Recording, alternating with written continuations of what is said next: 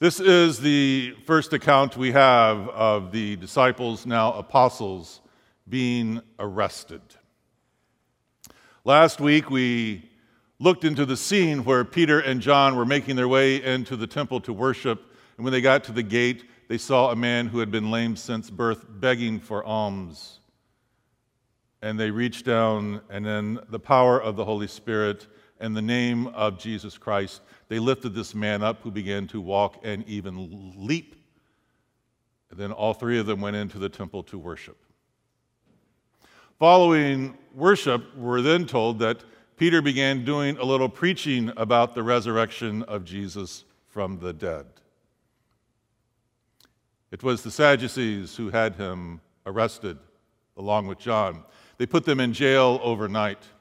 And then the next morning, they were forced to give an account of themselves in front of the ruling body and the high priest.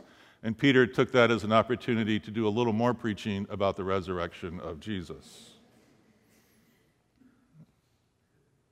Now, Peter and John had to know that preaching about the resurrection of Jesus in the temple, which was governed by the people who used the Romans to have Jesus killed, he had to know that was not going to go over well. What was it that made him so fearless? What is it that will make you fearless as you also confront those who will try to stand in your way when you fulfill your calling, your own apostolicity of being sent out with one who has a message some do not want to hear? What will take away your fear?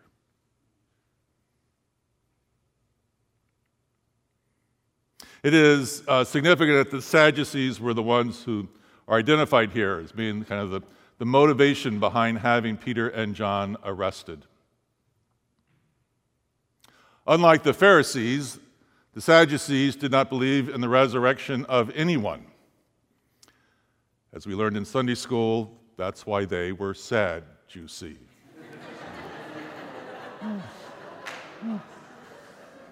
It's a groaner, I know, but it had to be said. I'm sorry. They were also, unlike the Pharisees, they were part of an aristocratic class of people. They were part of the wealth, the cultural elite. The Sadducees had made something of a deal with the Romans. And the deal went like this: they were allowed to keep their wealth and their high cultural status as long as they used it to maintain some social control over the people. So if there's some people walking around talking about the resurrection, that's not going to sit so well with those who have coped well with the bad system. That's what the Sadducees were great at, coping well with a bad system. Because those who are talking about the resurrection are talking crazy talk. That's threatening. That threatens the entire social order. Because the Roman social order was based on fear. That's why they could keep their power, because people were afraid of dying. And if death is not at the end, if people are no longer afraid of dying, if there really is a resurrection to new life, then everything that they have built their lives upon starts to crumble. How do you control people who are not afraid of death?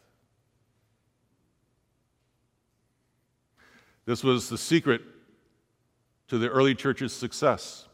For 300 years, while being periodically persecuted, at times severely, the church continued to grow and grow and grow, in spite of being outlawed, in spite of, at times, even martyrdom. Why could they continue to grow? Because they believed in the resurrection. We have copies of early church baptismal liturgies. Some go back as far as the 2nd century. They're all essentially, these early liturgies of baptism, they're funeral services, where those who were preparing to be baptized to enter the church would walk down into the waters after taking off their old clothes, while the priest talked about taking off the old person, the old vices, the old anxieties, the old body. They would go down into the water. The priest would put them under the water, saying, "You are buried with Jesus in baptism." He'd pull them up and say, "You've risen to a new life." They would come out of the water as the priest talked about the glories of now putting on Jesus Christ. putting on his virtue, his virtue for us, his holiness, his mission. They'd put on new clothes they'd never worn before. It's a sign of putting on this new Christ, this new life. That made them unafraid, because in their baptism they had already gotten the dying over with.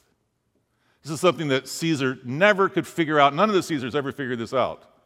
Why the Christians would remain unafraid. Because they'd already gotten the dying over with. That's why they were unafraid. You can't scare dead people. Anyone who claims their baptism has gotten the dying over with. There is no fear.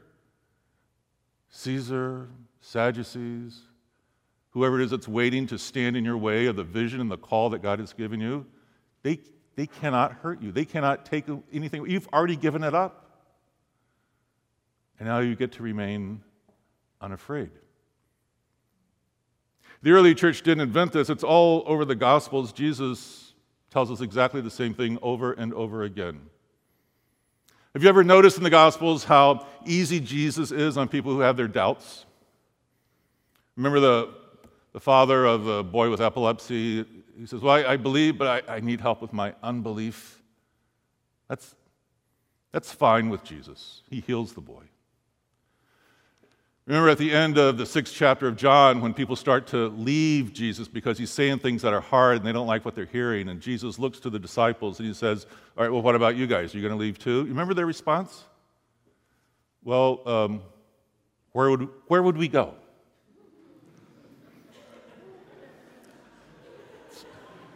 It's not exactly saying the Apostles' Creed. We have our doubts, but we got nothing else.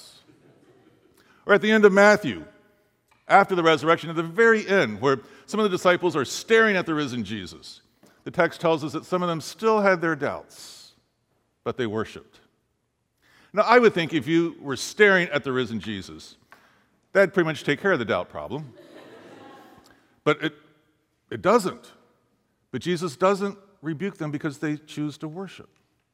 By contrast, every time we run into people who are afraid in the Gospels, Jesus is scolding them. The disciples are in a boat that's being tossed about by the storms, and they're afraid. Jesus calms the storms, and he scolds them for their little faith. Remember the story of the steward who was afraid, so he buried his talent in a hole? That gets one of those cast him into outer darkness, gnashing of teeth kind of judgments. When Peter is walking on the water towards Jesus and then realizes he can't walk on the water, so he starts to sink, Jesus pulls him up out of the water. And then right out there on the waves, he scolds him. He's a man of little faith. Why is Jesus so hard on our fears? So tolerant of faith, but so hard on our fears?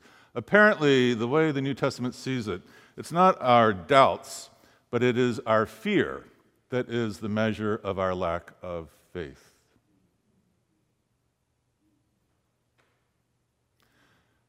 It all starts to get pretty clear when we get to 1 John. And we're told that perfect love does what? Cast out fear.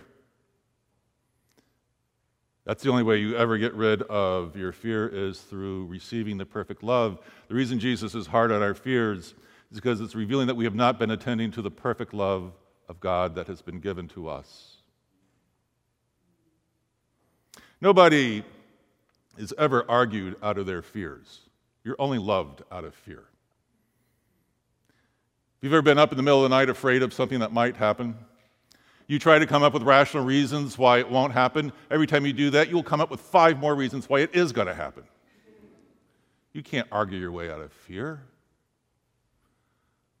Parents here who have little children, when your kids wake up in the middle of the night screaming that there's a monster in their bed, you get out of your bedroom. Do you go to the door of the child's bedroom and say, now look, we've talked about this before. This is completely irrational.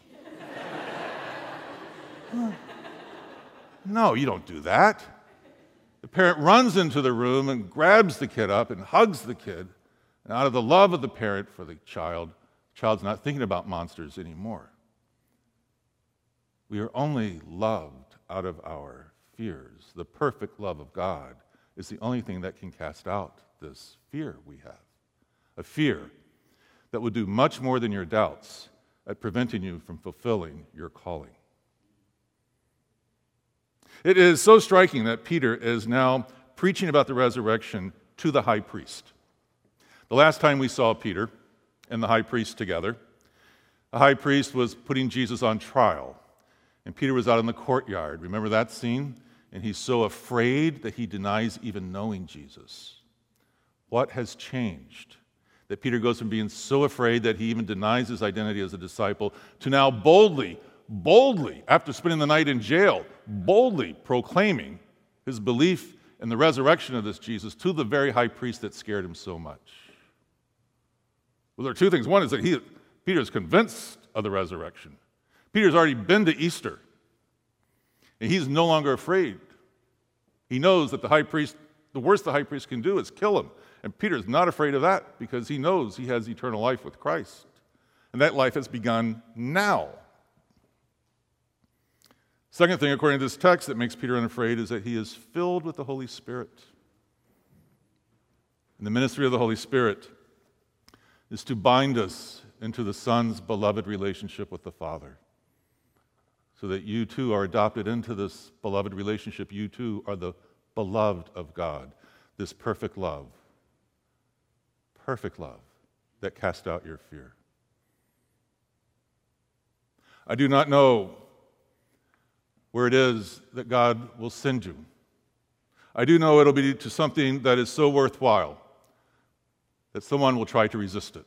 It will inevitably involve change because Lord knows, literally, the Lord knows, we live in a world that needs change, and you will be called to be a part of that. How will you overcome the temptation to be afraid of those who will resist your changes? It's this Easter faith. It makes all the difference. That's how we've learned to bury our fears and our fearful life, and to rise at last to a life that can make a world of difference. In the name of the Father, Son, and Holy Spirit.